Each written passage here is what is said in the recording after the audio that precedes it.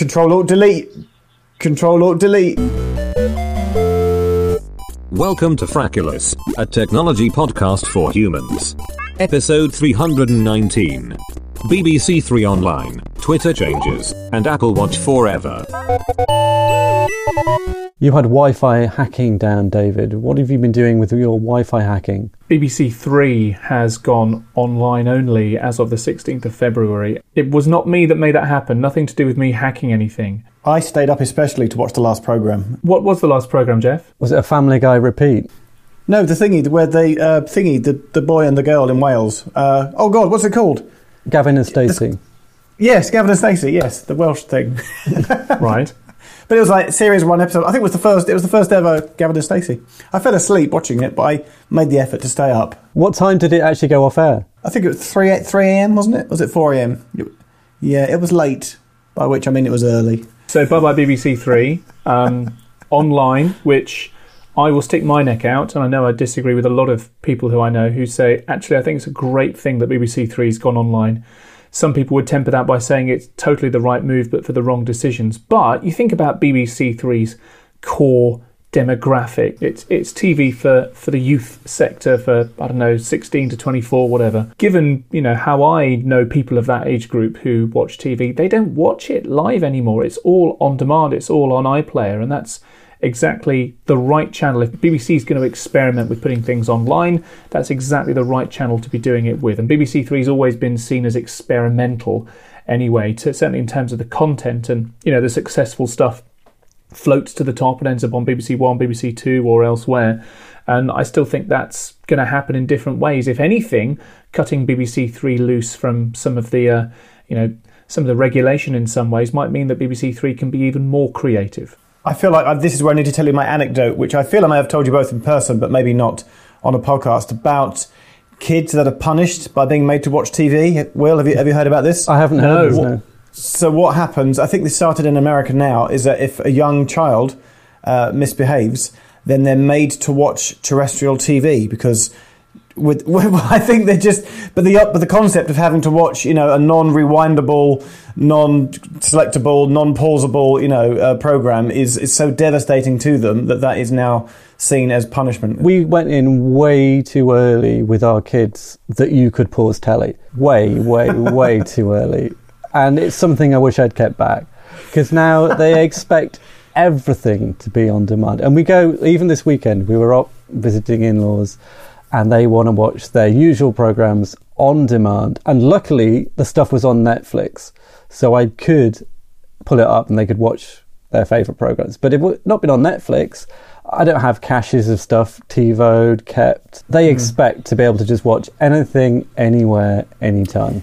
Do your kids do that strange thing? Apparently, this is also a thing, is that the child will have their own tablet, but they'll still steal their parents' phone, and they like to watch the same thing at the same time on two devices. Have they ever done that? That apparently is that is a fad. They don't do that. They will maybe have the telly on and a tablet, and they'll be watching different things and trying desperately.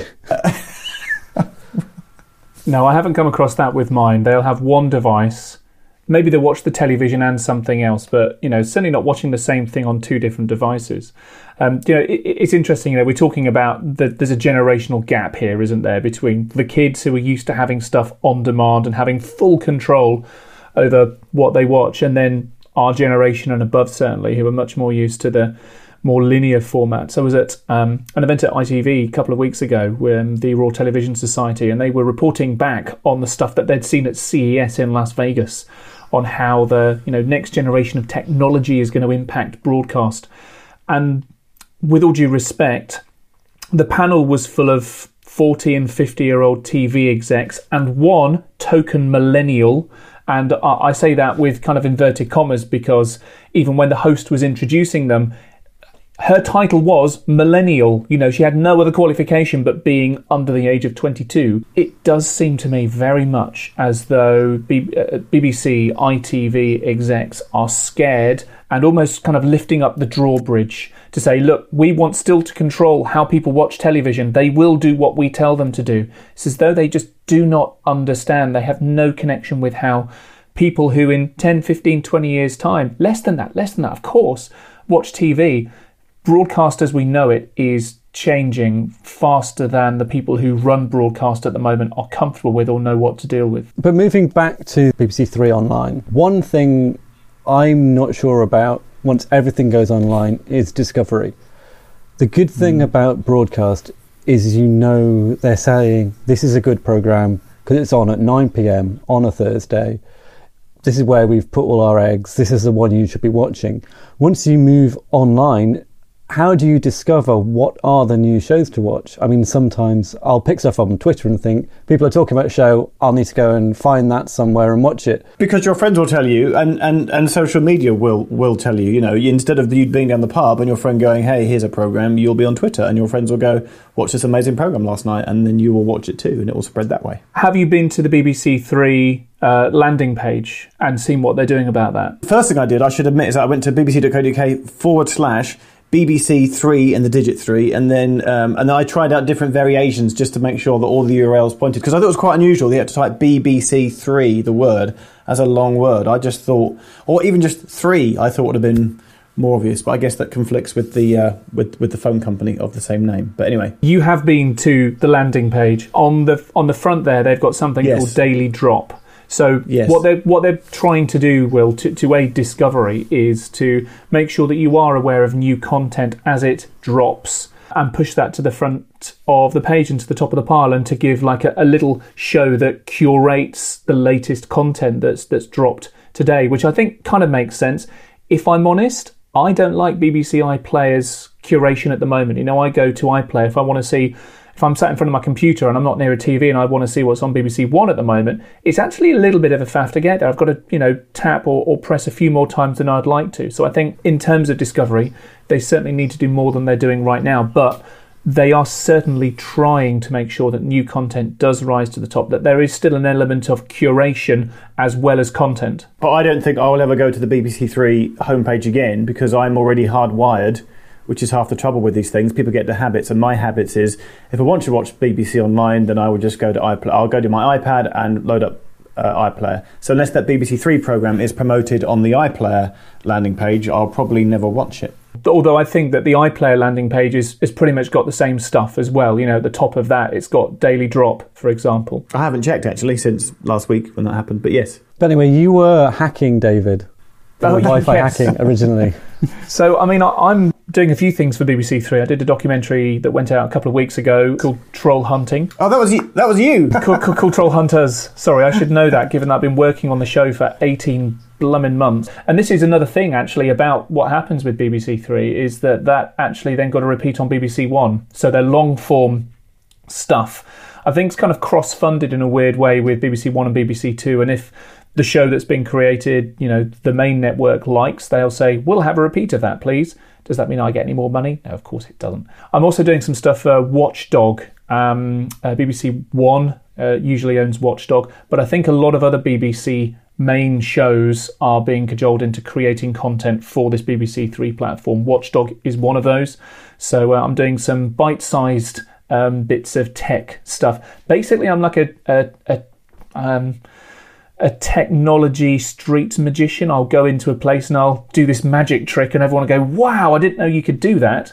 And hacking is a fairly obvious thing to do with that. So I actually saw a preview of it. It hasn't gone out on BBC Three yet, but I saw a preview for technical approval on the edit, and it looks really good. I don't often watch stuff that I do and go, wow, that's good, but I did this time. It was pretty useful.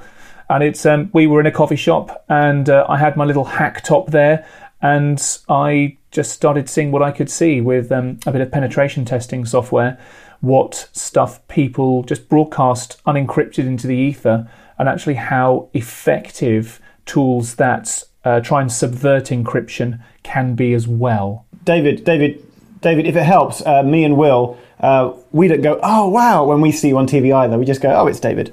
You know, it's all it's all very low key. Still getting used to it. I've just checked, by the way.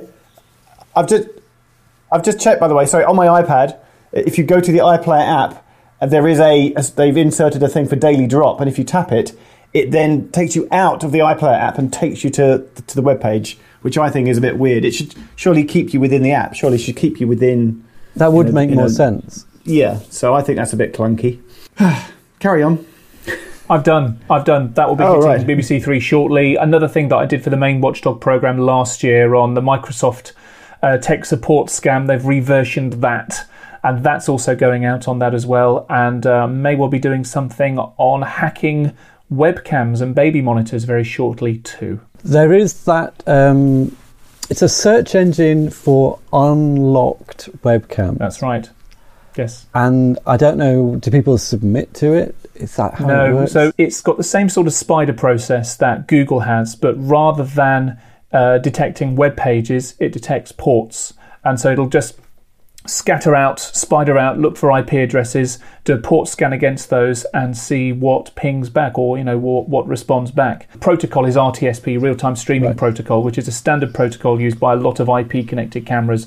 All that this search engine has done is gone out to, a ton of IP addresses, and it's gone, oh, look, the RTSP ports come back with something. I'll make a note of that. And what is the rationale for this search engine? Because, Google made sense. It's finding web pages. People want web pages. Surely there's something a little bit weird about just hunting out unlocked webcams. Nominally, it's a search engine for the Internet of Things, whereby people may well have devices attached. People may well want to advertise their web streams, their camera streams for good reasons. At the moment, it is being seen as a bit of a honeypot for security researchers and for people who just want to see some weird stuff. And I'm not going to lie, I did some research on this, very, very basic research. Logged on, saw what I could see. I found very little. I probably spent 10 minutes on the site. I didn't find any live streams. I found a lot of pages and a lot of dead ends. And I turned away bored. I did get to see one or two bits floating around. I saw someone's bedroom in Hong Kong, I think it was. That was enough for me to say, yeah, you know what, there is a bit of a story here. Because there was a story recently about someone who'd been hacking into a child monitor and speaking to the kids. Whoa. Yeah. While the parents was... I don't understand why the parents weren't also hearing this, because surely that's the whole idea of a monitor. Apparently this voice was coming out of the monitor and it was directed at the children, which is just wrong. Surely you could still get baby monitors which are wired rather than wireless. Like a paper cup and bit of string. And there's no outside sources, so it's just a direct cable, a good old-fashioned copper cable, from a speaker to a mic that you just run the length of your house. Wires. No one likes wires. What do people like more, wires or security? Well, that's the thing. I remember the old days of Urda, the IR interface, when Bluetooth was just coming out, and people were defending Urda, saying there's no security involved because it's line of sight. Unless you get line of sight, no one can get your data. And there's that whole thing recently, there's that picture going round about the guy on the tube with the point of sale device. And was that true, or was that a I don't think it was on the tube, because it didn't look like a London No, it looked like he train. was in a line at Tesco or something, didn't he? It looked like he was on public transport. But someone else has done an experiment with using the reader on their phone to activate when they hit a card, and saying phone on card works fine. Just even in their pockets, it's enough of a barrier for the NFC not to activate, which would imply you'd have to be pressing pretty hard on someone's wallet. And then you've got card clash as well. That picture that was doing the rounds a few days ago, allegedly it was taken in Russia. Certainly in this country, you need a little bit more about you in order just to get hold of one of those POS, those point-of-sale terminals. Not anyone can get hold of one of those. And it's linked to a merchant account anyway. Exactly. So it's very, very traceable. It's not like you just steal the money and then take it out of the device. It has to be processed somewhere. With contactless payments, it has to be below £30 at the moment in the UK. I call this digital pickpocketing. If you were just to go around taking small payments, a couple of pounds here, £5 there, or something like that, a skilled pickpocketer, someone who's watching people getting on and off public transport, seeing where they put their wallets, I reckon they could clean up quite well. And a lot of people don't check their bank statements. very fastidiously, particularly for small amounts, they might forget, oh yeah, I must have spent £3 on a coffee or something that morning. So I reckon you could have a degree of success. And if you ever do check your bank statement and see something you think is suspicious and phone the bank, it's very hard to get them to give you any information that helps you remember what it was. So I had this card, it's called the Super Card, and it's a foreign currency card, but it's directly linked to your bank account. So you just use it in a cash machine, it takes out euros at one rate and takes them out as pounds on your bank account without you having to preload it. I came back from holiday and saw a load of transactions to what looked like Tuxedo money, which I did not recognise. I phoned my bank, and they were all quite small transactions, because that's the idea about the Supercard, is you use it for small stuff. You don't withdraw cash all the time, you just use it like you use your card.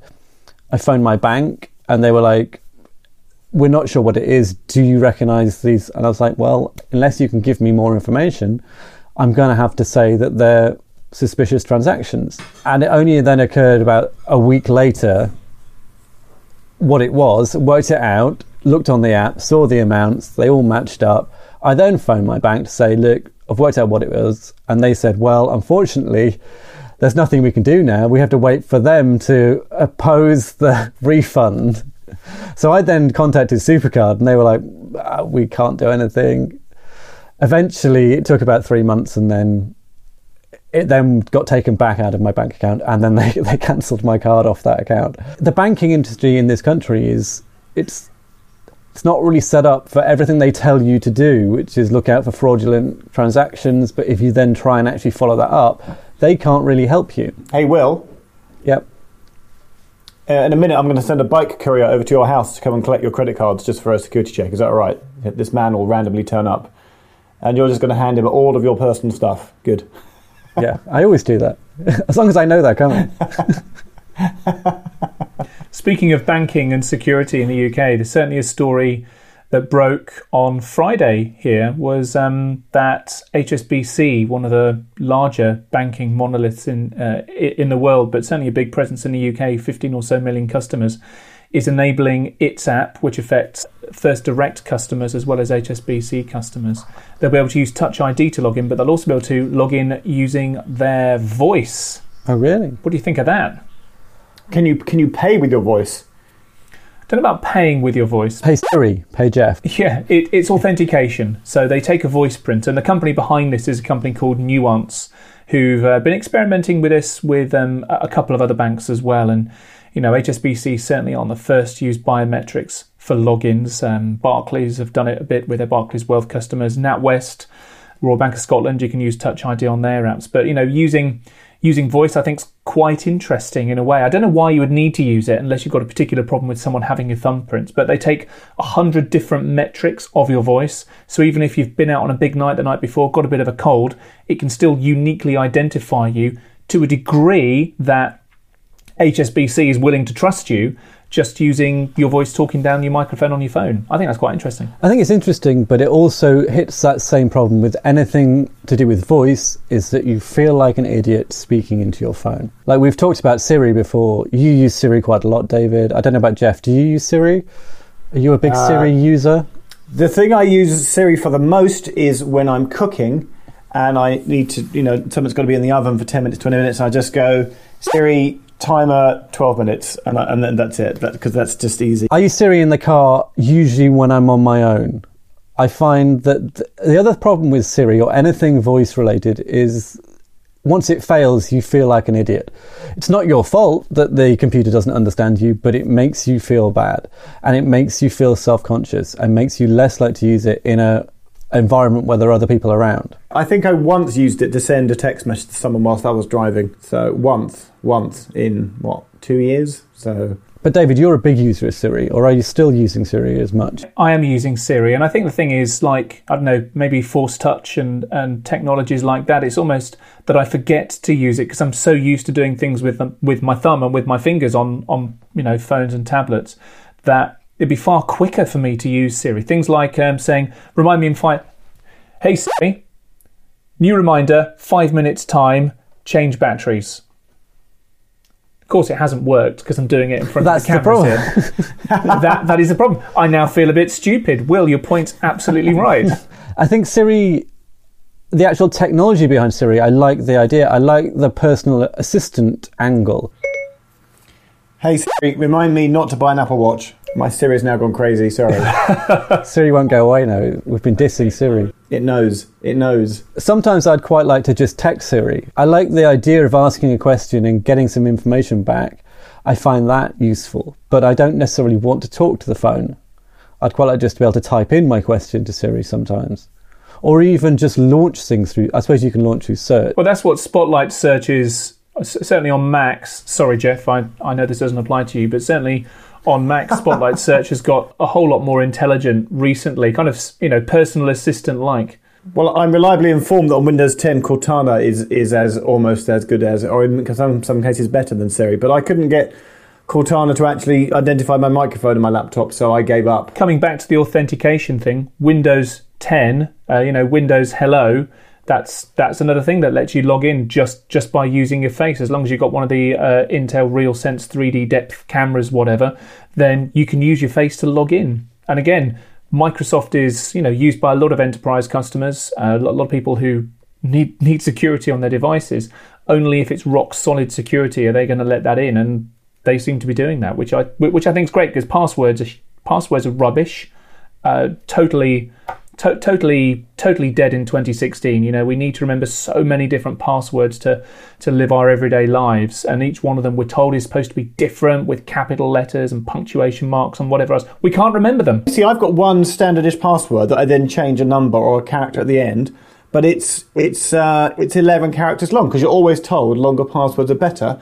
And the other day, and I'm not going to name them, but I was on a website and they went, your password is too long. Yes, I've had that. It has to be between 8 to 10. And I'm sat there going, well, this is ridiculous. Surely a longer password is a more secure password. And I find that utterly frustrating. So I've been using 1Password for about a year now. So I've moved over to I started putting anything secure in there, and I've now moved to putting kind of every password in there, because it's so useful just to have one passphrase you type in once and unlock the vault, and then you can easily recall any passwords from it, and autofill works really well in Safari. But I found that the 50-character random numbers, some sites will reject that, some sites will only take 24, some will only take 8, and it really does highlight that this whole security system we have, even the people implementing it sometimes don't understand the aspects of security, and they could be making you insecure on the back end. But they all need to be using the same standard. So if one website says you must have one uppercase letter, then all websites around the world must insist you use one uppercase letter, so that you can consistently use the same style of passwords across all sites. Yeah, but the other side of this is that you can be as secure with your own passwords if you like, but if you're TalkTalk, if you're Ashley Madison or whoever else, and you just need a 16-year-old hacker just to knock on the door and say, hey, please sir, can I have all of your user details please, and it spaffs them all out, then we can be as secure as we like. But if everyone else has got that password, then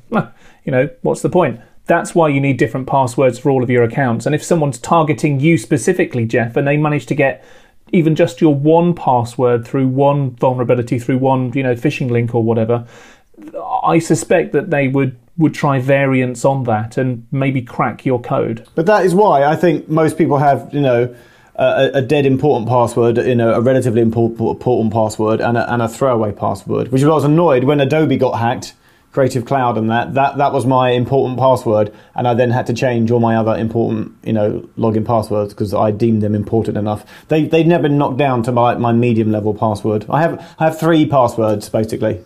There's a thing saying that if there's anything you're proud of about your password, it's a bad password, because it means that somebody somewhere can write an algorithm that can brute force that. And the whole problem with passwords is that they have to be memorable to humans, and that means you can then tailor your attack to target things that humans can remember. And this is why password managers are currently one of the best solutions we have, is because as long as you have a secure password on your password manager itself, anything else in there is random. And that's the best way to protect yourself, is by true random passwords that even you don't know. I've got hundreds of accounts, hundreds of the bloody things. I can't remember them all. The way to get a good passphrase to secure your vault is to use this thing called Diceware. And the idea is you get 6 dice. Ideally, you should use casino dice because they're guaranteed to have no weighting in them. And you then, once you've got the numbers from the dice, you then cross-reference this list of words and it will give you a phrase, but it is completely random. And that will give you a secure random password, which is more secure and easier to remember than replacing I's with 1s and E's with 3s. Interestingly, 1Password also has that as well. So by default, it'll give you the jumble of, characters, numbers, punctuation and stuff, but you can also get it to generate a word-based password as well. Now, talking of 1Password, I've been using that for 3 or 4 months now. It's been pretty good. There was some news last week that I saw you put onto the topic list, Will, about 1Password for families. I saw this and I skimmed it. I'm not sure exactly what the benefit is, because there is a free level of 1Password. What? Which is like sometimes secure, but not always secure. So when it was the Heartbleed bug, that was when I started looking into 1Password and other password managers, and they had an offer on, they knocked 50% off the Mac app, the iPhone app. So I just bought it all, thought I'll get involved, use it, see how it works out. I think after that, they then launched a free version for the iPhone. And then if you want other features like being able to put the passwords on your watch, if you want to use secure notes, there's various elements you can't use for free. You have to pay for an in-app upgrade. But as far as I'm aware, you can now, I don't know whether it applies to the Mac version, but you can use 1Password for free on a certain level. You can then pay for the apps if you need the full functionality. And so this family's version seemed to be like a monthly subscription across your family, which is probably a good idea if you have a lot of people you want to use it with. Well, I think there are a number of use cases here. So, for example, in my family, my wife's password management could certainly be better than it is. So, I would encourage her to use password management software. And if we can get a family discount for doing that, then brilliant. But then there are also bits of information that need to be shared amongst us. Things like the online management for our electricity and our gas provider and for our telephone provider. That's a password that could exist in my password vault or could exist in her password vault. Well, actually, why don't we just stick it in a shared one, in a family shared one? And then there's also other bits of information too, not just usernames and passwords, but things like bank account details, things like, our solicitors' names and addresses and things that, we might want to keep hold of and have as a reference, but not just stick on post-it notes around. So for that kind of shared family company, 1Password's got stuff for companies and businesses too. I think it makes perfect sense. Will. Yes, Jeff. Do we need to move on to our next topic? I think we probably do. And you can edit this bit out. Shall we move on to the Twitter algorithm change? I imagine you've got something to say on this, Jeff. Maybe. How long have you been on Twitter? I was chatting about this with my friend Dan, who lives in America. I was in America at the time when both Facebook and Twitter, came to be prevalent. And I joined Facebook first. And I didn't really get Twitter. And my friend Dan that I work with in the office, he was in the office down the corridor, he was all about Twitter and not so on Facebook. And then weirdly, so many years on, we're like 5-6 years on from that now, he is all about Facebook and I'm all about Twitter. So we've somewhere along the way, we've reversed.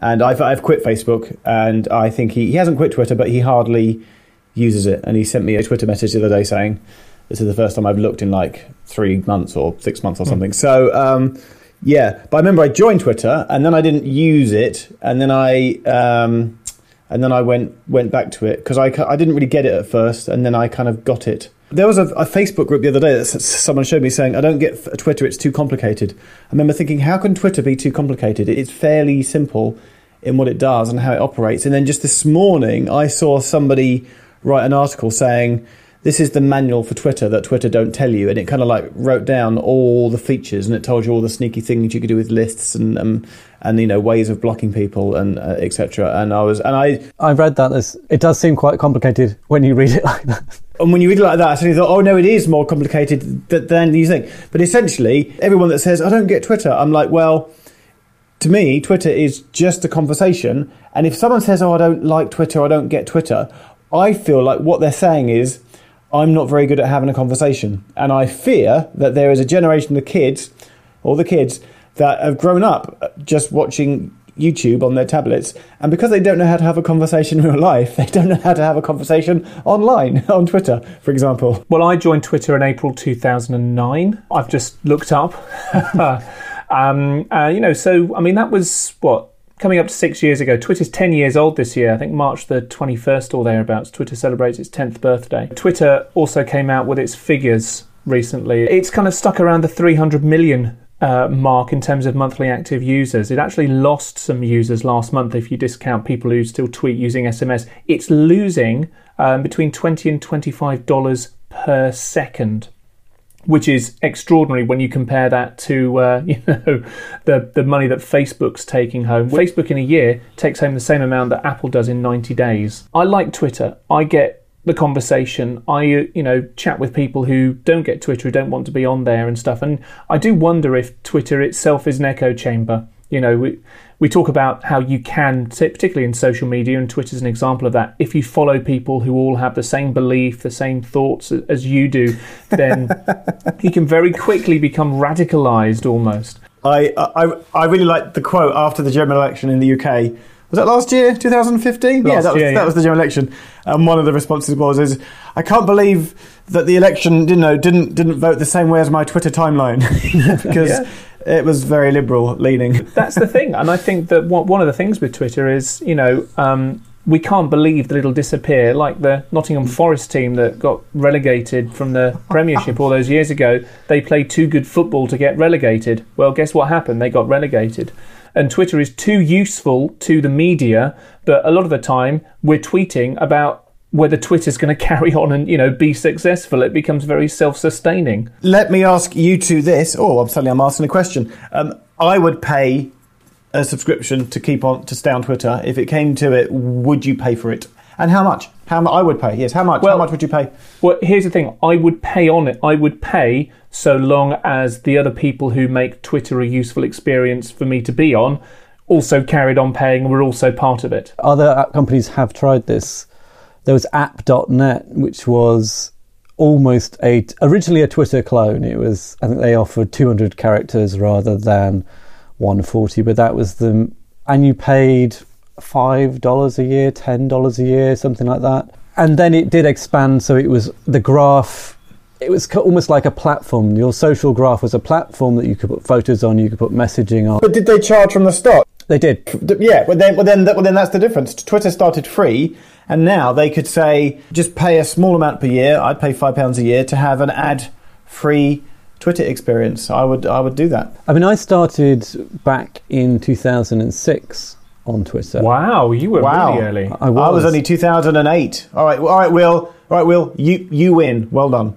My first tweet was trying to work out what the point of this site is. Lovely how you called it a site. How quaint. A year later, I logged in again. Can I just say, I think mine was worried this might be pointlessly addictive. Wow, that was a precursor. Thank you very much.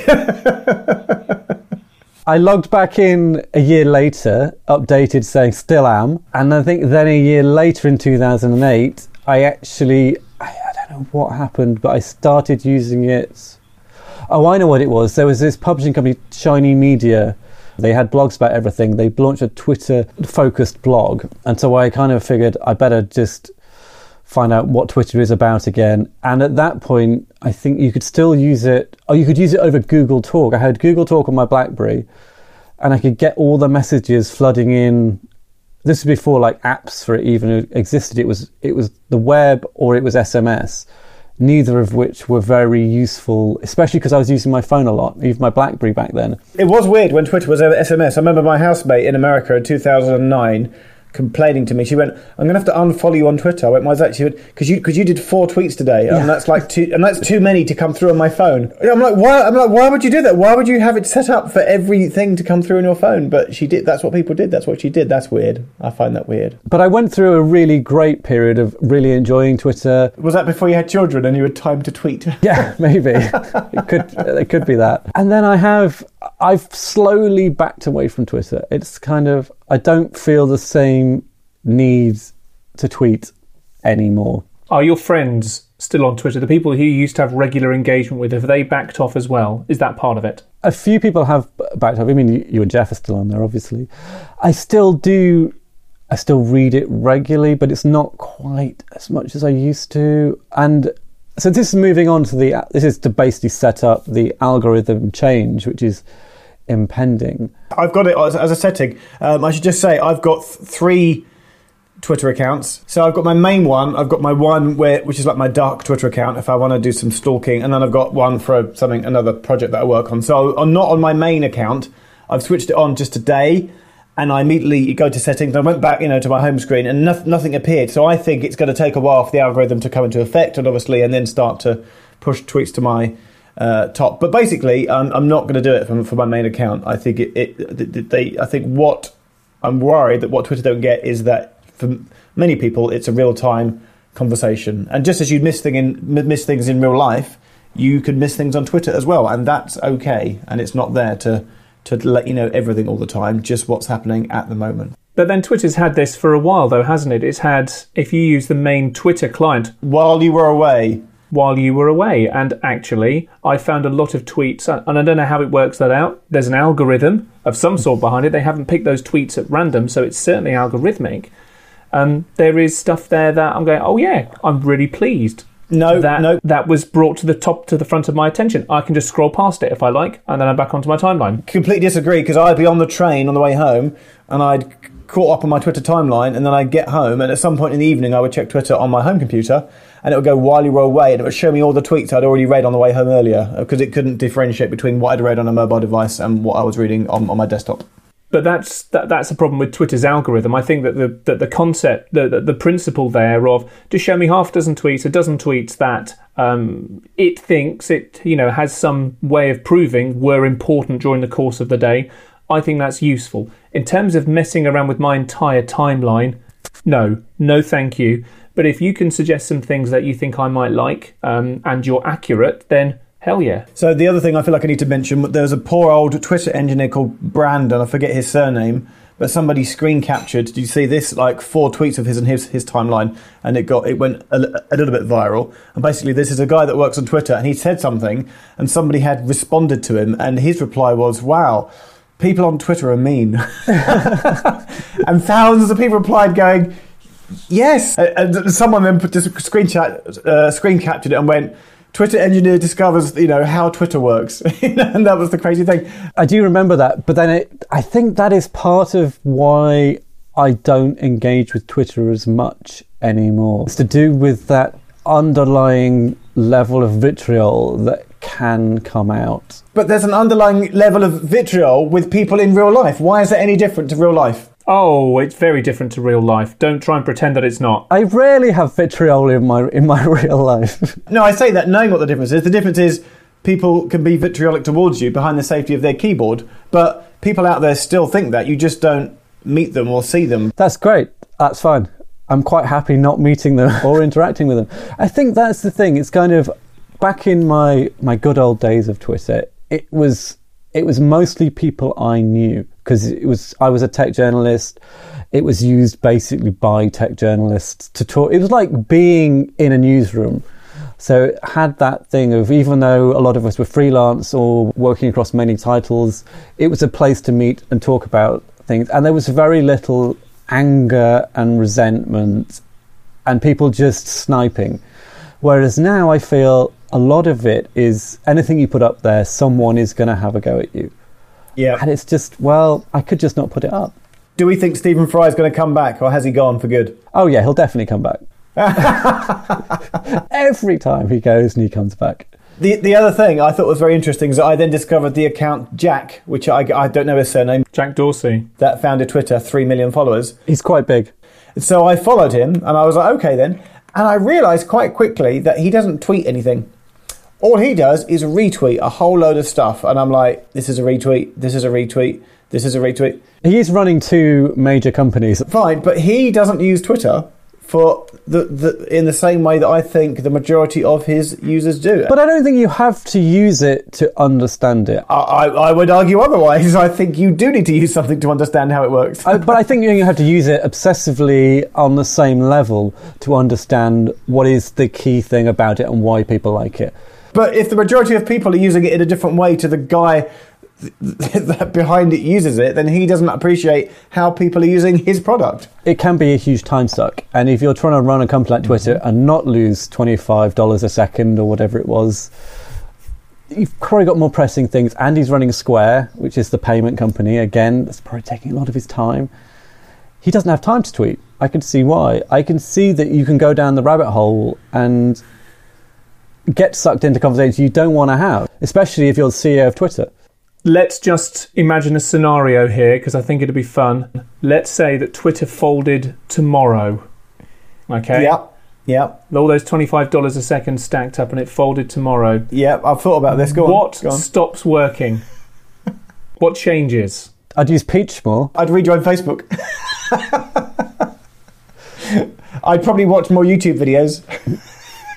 You see, I think there will be a vacuum for sure. I think half of, 2/3, maybe more journalism, certainly tech journalism, would suddenly stop working because Twitter is a major source for a lot of journalists, and that's just how it works. It's become its own ecosystem. And the fact that Stephen Fry quit Twitter the other day, after the BAFTAs, wasn't it? That itself was a news story. No, it was ridiculous that it was a news story. If Stephen Fry had quit LinkedIn or quit Peach, nobody would have cared. It shouldn't have been a news story. It's not a news story. It's not a helpful one for him, but then it's probably not helpful for him in his mental state that he freely talks about to be on there in the first place, which maybe that's a bad thing to say, but he says himself, Twitter's not a healthy place for me to be. But that is the thing. It is almost like, do I want to put myself out for... It's become a place where people that are cross and angry hang out looking for fights. It has other uses, definitely. Other people use it for other things, but there is an underlying current now, I feel. That's because in real life there are people who are angry and want to pick fights. It's a reflection of what people are like in real life. It gives them a platform. That's the thing. They don't have a platform in real life.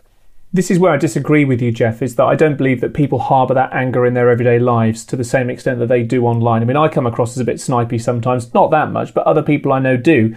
They change behind a keyboard. It's not that it's there all the time. It's this thing called the online disinhibition effect. People are incredibly generous or can be very cruel online, but it's this anonymity, it's the distance from the person who you are affecting that changes your behaviour. Yes, there are sparks in people's brains. And that's why I say I don't agree that people are cruel in the same way as they are online in real life. Especially when they see a reaction or a genuine reaction where they've upset somebody. Yes. And this comes back to the whole trolling thing. You know, you speak to trolls and, say, do you know that you were doing that to that person? Very often they'll go, well, actually, no, I didn't.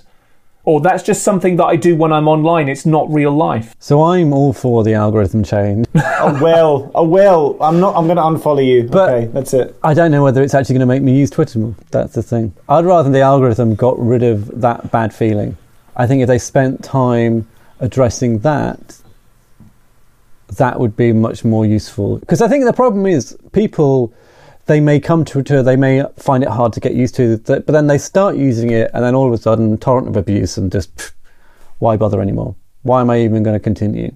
What? No, why would a new user suddenly get a torrent of abuse? If you're a new user, you follow BBC Breaking News, Stephen Fry, and you ease yourself in gently. And then you follow all your friends, all your Facebook friends, go, on Twitter. And it's only if you start putting yourself out there that you then start getting stuff back. But the whole thing is to be a member of Twitter properly, you have to be talking to other people. But they can just be your friends.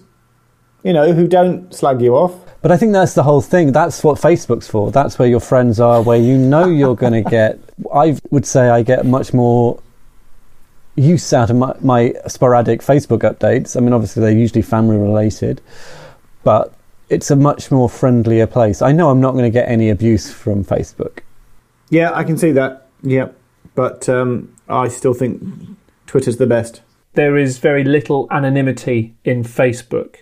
Okay, yes, there are some examples, but generally speaking, it's not very anonymous. You've connected with friends, you've connected with people you've worked with in the past and so on. It's a nice, cosy community. Whereas Twitter, it can be, and that's one of the problems. And, Jack Dorsey and his predecessors have said at length in the past how trolling, bullying, the negative sentiment that Will talks about, that is actually a bit of a scourge of the platform. But certainly in my experience, they've been very unable, but I think unwilling to do anything about it, washing their hands of responsibility. We're just the platform, we're not going to shop people, we just provide the platform, which is shocking in my book. Right, Apple Watch, go. Hey Will, hey. David, what time is it? 21:38. And we should be in sync. Our second hands should be in sync. I love my Apple Watch. It has its problems, don't get me wrong, but I got one. I pre-ordered it. I got it on day one, and I wasn't really sure what to expect about it. I think this is the great thing about it was a new thing, something we hadn't seen before, and I was interested to see what I would use it for. After coming up to a year's use, I use it for time. I know it sounds like a weird thing to use a watch for, but I don't have to get my phone out of my pocket all the time now, which is great. I use it as a remote control for my phone. So I listen to a lot of podcasts and I use the glance to control them. I think that's another reason it stops me getting my phone out of my pocket. I use it for notifications. So whenever anything comes in, I can quickly glance and see if I need to action it or whether I can wait. So a lot of it is just handing off stuff which I would be doing on my phone, but enables me to do it much more quickly.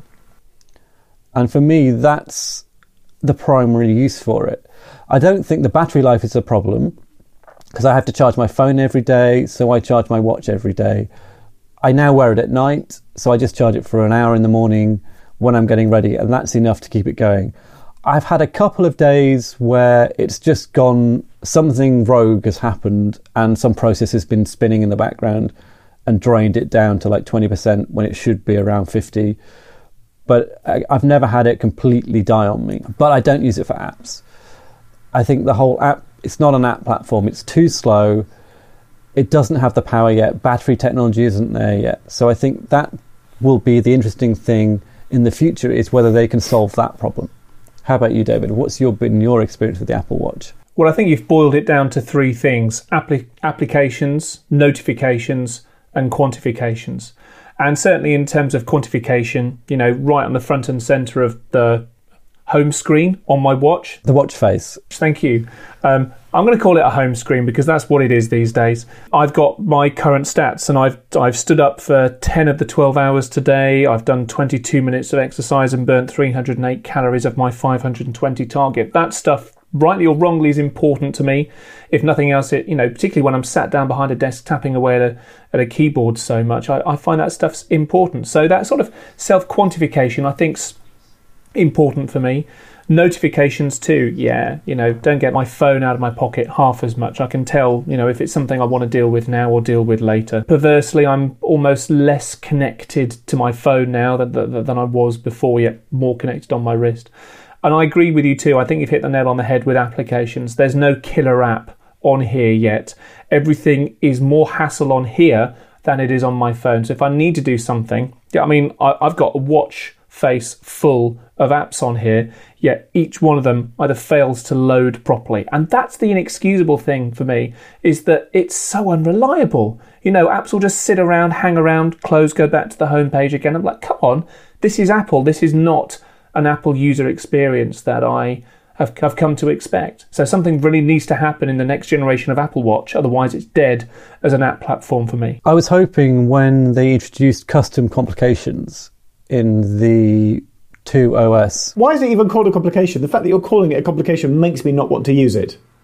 That's a ridiculous name. It's a term from, is it horology? Is that Yes, I think so. Study of watches? On an analog watch, anything that doesn't tell the time is called a complication. And because Apple has taken that whole sphere over to the watch, they call it a complication. It's just... I think that's a really bad name, and if there were a better name for it, then it might persuade a few more people to get on board. Call it a widget then. Go on, call it a widget if you want to. I think that's naff as well. There should be a better name. There's your challenge, Jeff. Before we record the next podcast, come up with a better name, a cross between widget and complication. Widgetcation or something. Compli widget. But I was hoping that the custom complications would... Because I didn't used to use the complications because I didn't get any value from them. They were just cluttering the screen. They were complicating the screen. And I liked the kind of the clean look I was getting. I thought with version 2 OS, there'd actually be some use for them, but they don't update regularly enough. So It's really a case that the glances, the ones you swipe up from the bottom, give you quick information. Again, they're not fast enough unless it's a built-in Apple one. The only complication that I have that I use, other than setting a stopwatch or setting a timer or something, is the dark skies one, which, again, I tap on that and I get instant access to the weather forecast, which, because I'm British, is important to me. But I do find it's the notifications from dark sky I'm more likely to go on. I'll glance at it in the morning to see what the temperature is, but that's about it. I'm relying on that notification that it's going to rain in 3 minutes. Would you like to know why I don't have a watch? I would. Let's move on to why you're unwatched. Well, the thing is, I do have a watch, but I have a non-Apple watch, so I actually have like a GPS fitness watch anyway. So part of me thinks, well, if I didn't have that, would I be then tempted? But I check out, the GPS fitness tracking capabilities of the Apple Watch.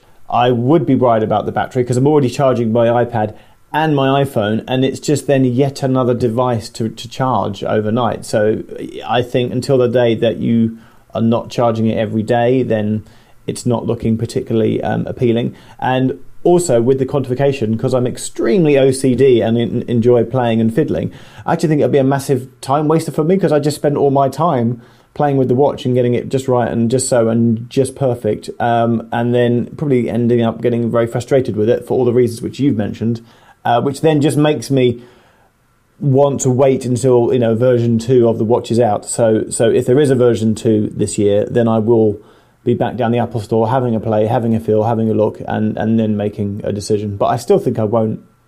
Well, I'm not sure how much better version 2 can be. Remember how much better the iPad 2 was over the first iPad? So there was a lot of that as well. I do remember thinking I'm going to wait until the next generation of watch before I seriously consider it. And the same with the iPhone as well. The iPhone 3 was decades ahead of the original iPhone. But I went from original iPhone to 4, and that was a huge leap. But I didn't really see that much advantage of getting the 3GS or the 3G. Well, apart from the fact it supported 3G. 3G, yeah. But 3G wasn't really there at that time. I didn't find enough benefit from that. I was finding Edge fast enough. Really? And there was enough, I was using it on Wi-Fi at home. It was enough to trickle data in. It was a different time. We weren't quite so data hungry. We didn't think about watching YouTube videos on the move. There wasn't that same kind of data use. I was living away from home when I got my iPhone 3G. Wi-Fi was not a luxury I had, so upgrading as it was to that iPhone was the 3G was a huge game changer for me. But again, I think the big problem with the watch is its processor power and battery life, and those things aren't going to change much. There's been no massive advance in batteries in the past year, and that's the thing that's constraining the Apple Watch at the moment, is the amount of battery you can fit in and how fast you can run the processor without draining that battery. Yeah, but like you said, I think there's actually plenty of capacity in the design that we've got here, and that's, well over a year old now. Well, the design's over a year old, though the watch has been out for less than a year. So I think there's, going to be a few more horses that they can squeeze out of it. I think it just comes down to just making the bloody apps work. I just don't get that it doesn't work properly yet.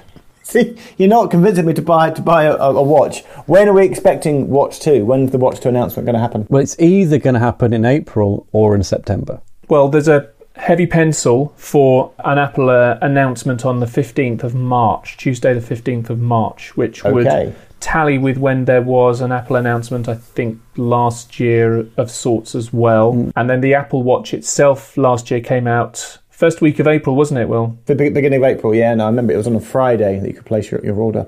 I wonder what the strapline's going to be. Hey, strapline.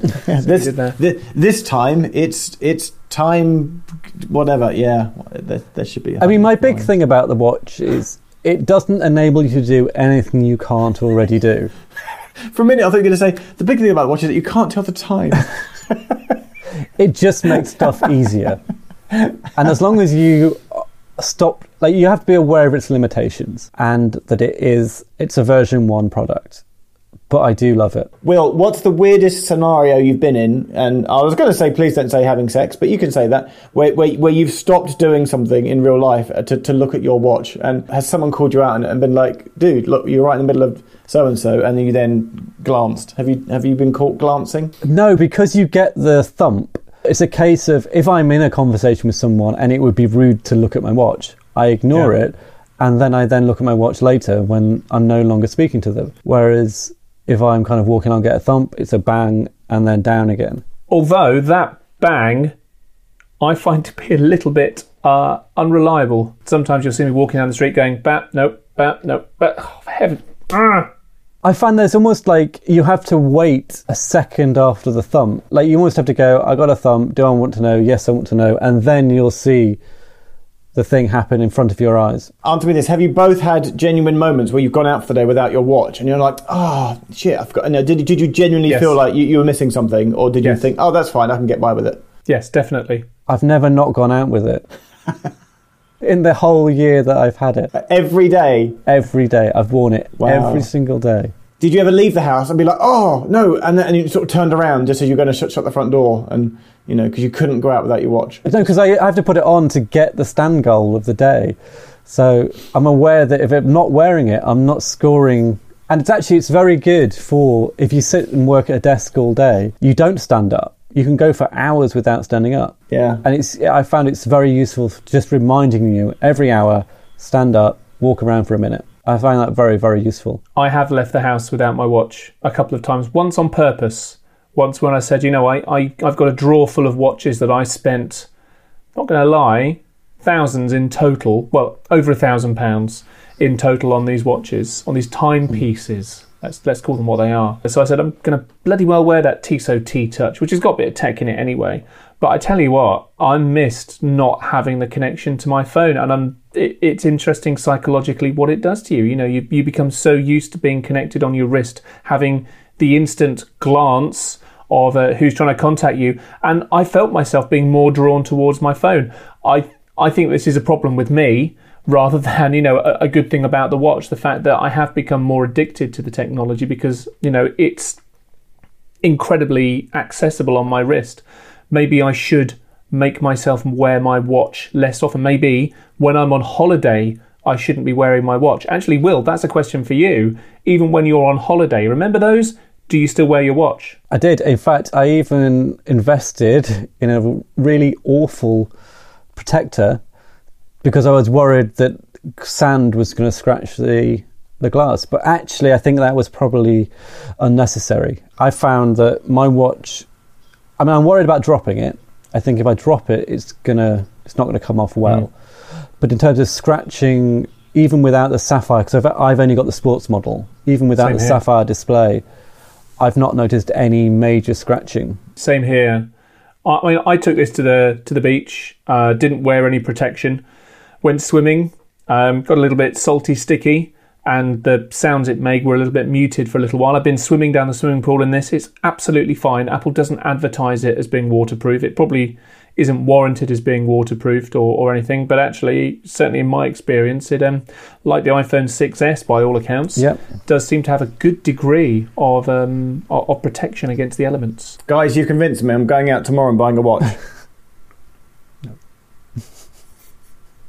Although I noticed, previously, I was a Pebble owner. I had a Pebble Steel, and Apple Pay is something we haven't talked about. Apple Pay is a big thing for me. I only use Apple Pay on my watch. Yeah, me too. I don't know how to use it on my phone. Originally, I had a 5S when I got my watch. What do you mean you don't know how to use it on your phone? I'm serious, Jeff. I don't know how to use Apple Pay on my phone. Your phone has got an NFC chip in it. You hold the phone against the NFC pad. And then what do I do? You put your thumb on the Touch ID pad and it pays. That's it. Brilliant. I've never done that. I've always done it with my watch. What? You've never done? How can you? What? You're a tech.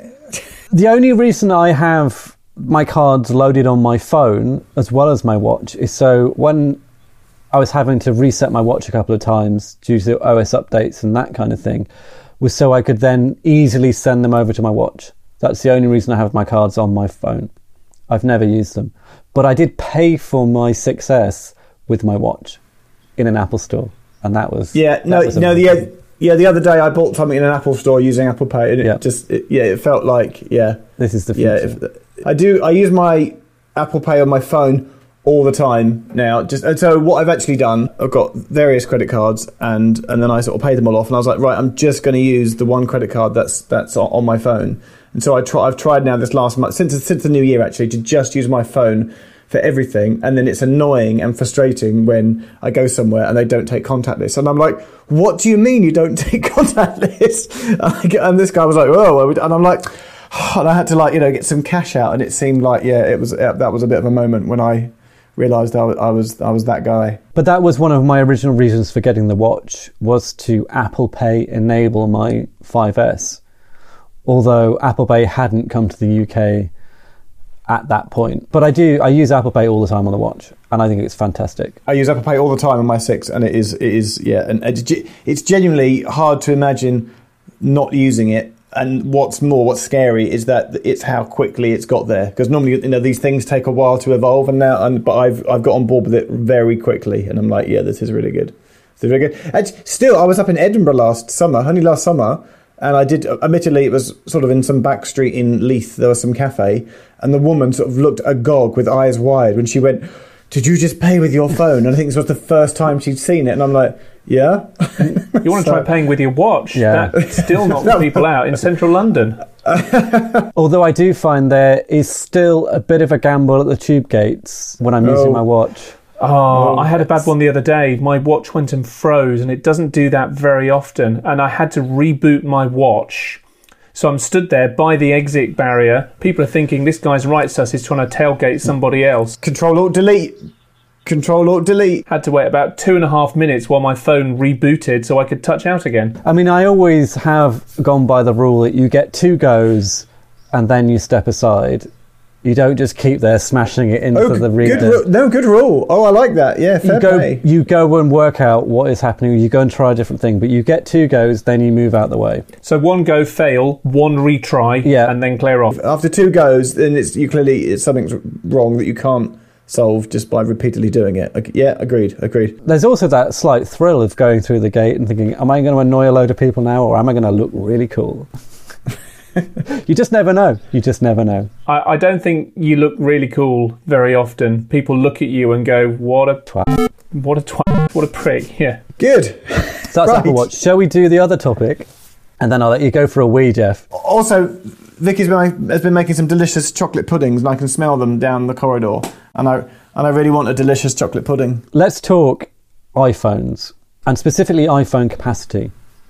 Because a thing I learnt about you today, Jeff, is you only have a 16 gig iPhone. Yeah. Now, for shame, as the kids would say. Well, no, I hang out online, places like Mac Rumors Forum, the Apple Reddit, the iPhone Reddit, and when they announced the 6S was going to have 16 gig, 64, and 128, people could not believe that anyone would be buying the 16 gig, that the 16 gig was purely there to make you buy the 64 gig.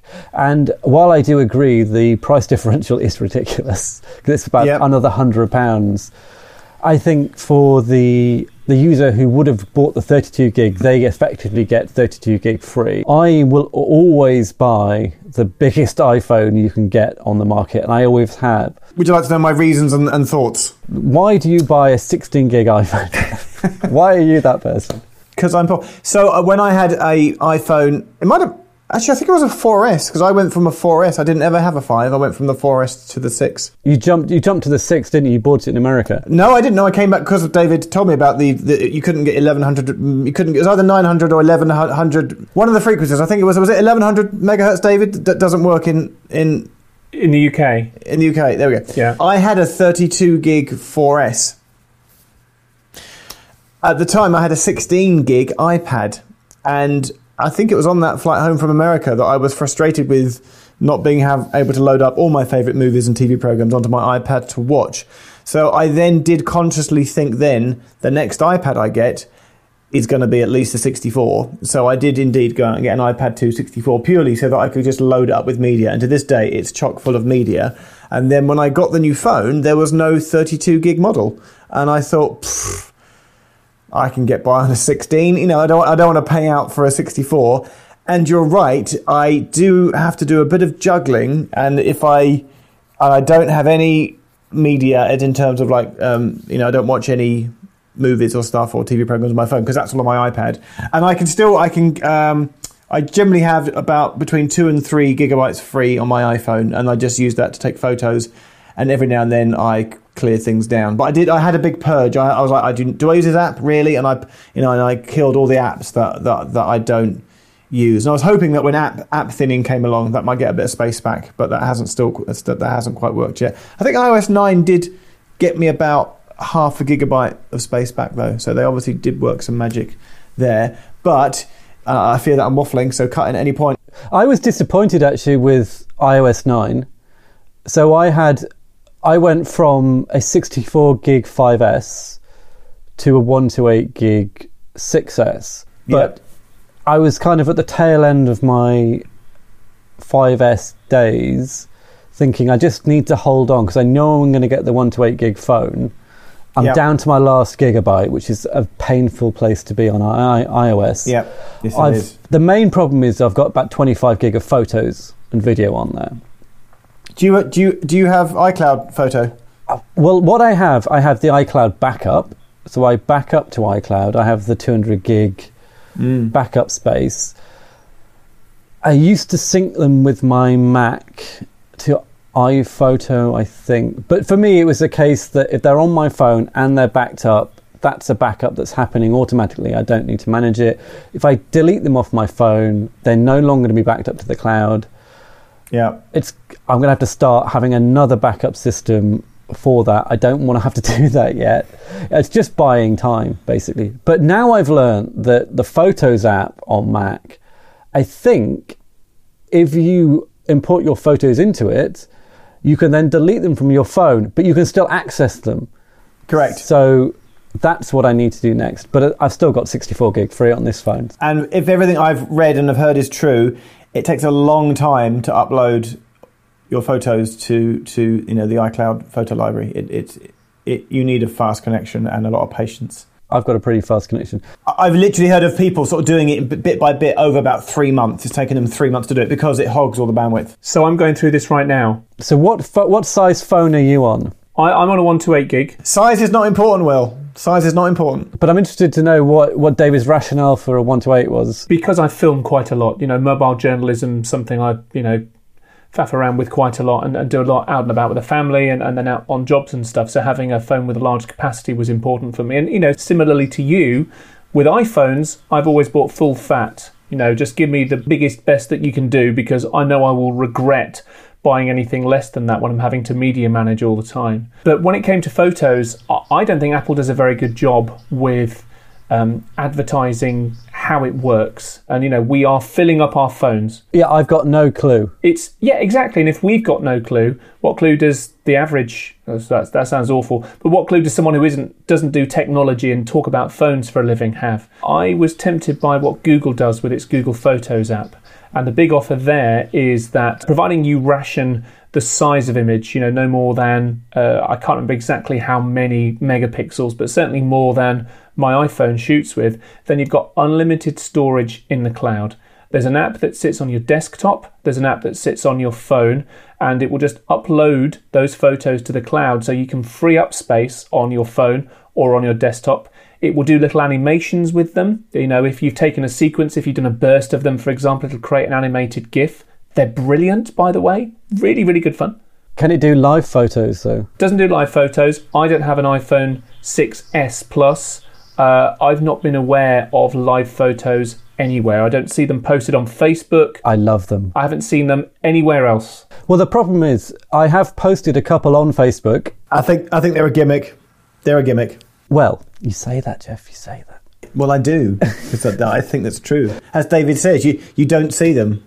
There's no easy way to share them. So I have posted a couple on Facebook where I've had to convert them to GIFs, and Facebook doesn't loop the GIF. They add a little bit of extra life to a photo, and especially I use them to take photos of the kids. And there's just something about, especially on the watch face, I've got a photo face that I use on the weekends, and I just show my favorited photos on there when I look at them. And when I raise my wrist, now if it's a live photo, you'll get a little bit of movement in there. It just adds an extra thing to the photo. And things like skipping or fireworks, sparklers, that kind of thing, it just brings photos alive and just adds an extra thing to them. Slight tangent, but relevant. May I interject? Please do, Jeff. Well, it pertains to Apple doing something, and you don't know that it's there. So only just this week, I was making a video with my new friend Tom, and we took and we used the iPhones to take some burst photos. And I went, oh, and I was like, now I've got to pick this. I'm now going to pick the best one. And he went, oh well, it's highlighted. And I went, sorry. I had no idea. No one had told me. So it scans and it picked me, but it blobs the one where your face is smiling and you're looking. It picks the best picture for you. I had no idea, and I've been using it for like over a year. And I was like, whoa! It's because Apple don't tell you these things. They don't tell you. And you can choose just to keep the best one and delete all the rest of the stack, or just keep them all. No. Hang on. Let me just be clear. I know about the keep the best feature, but it highlights the one it thinks is the best one for you. You know that, right? Yeah. It chooses that's one the for you. first one that you see, right? Is it? All I know is that there was a little blob which I'd never seen was there before. Okay, right. Phew. It was great. Great feature. And the good thing with the Google Photos is that if you upload that, or it just happens automatically, really, then it will create a GIF, essentially like a live photo, for you, and it'll say, "Hey, do you like this? If you don't like it, we'll get rid of it. But we've had a go for you." And if you've taken little bits of videos of a day trip, it'll combine those, stick a funky soundtrack to it. I never thought I would like something like that. As someone who edits video from time to time, I've always liked control, but it's actually quite good. I think there's a similar thing with live photos. On the face of it, it's something, it makes no sense. It sounds rubbish. But then when you actually see it, it does something that you go, I quite like that. I like that. Is Google Photos different to Picasa? Because I saw that Picasa was closing or is closed, hasn't it? Picasa's going. I believe it's now one and the same thing. I could be wrong there, but I think it's one and the same thing now. David, could you find out for next time? In the same way that I'll have a word for Apple Watch widgets, you get the lowdown on Picasa. Thanks, if you could do that. And I'll try and use photos. I think we're done. Hey, Will. Hey, thanks. This was fun. David, it's good to see you. End of Fraculous. If your puny human minds can handle more, then follow on Twitter. @FRACKULOUS or individually @David McClelland DAVIDMCCLELLAND @JeffTech GEOFFTECH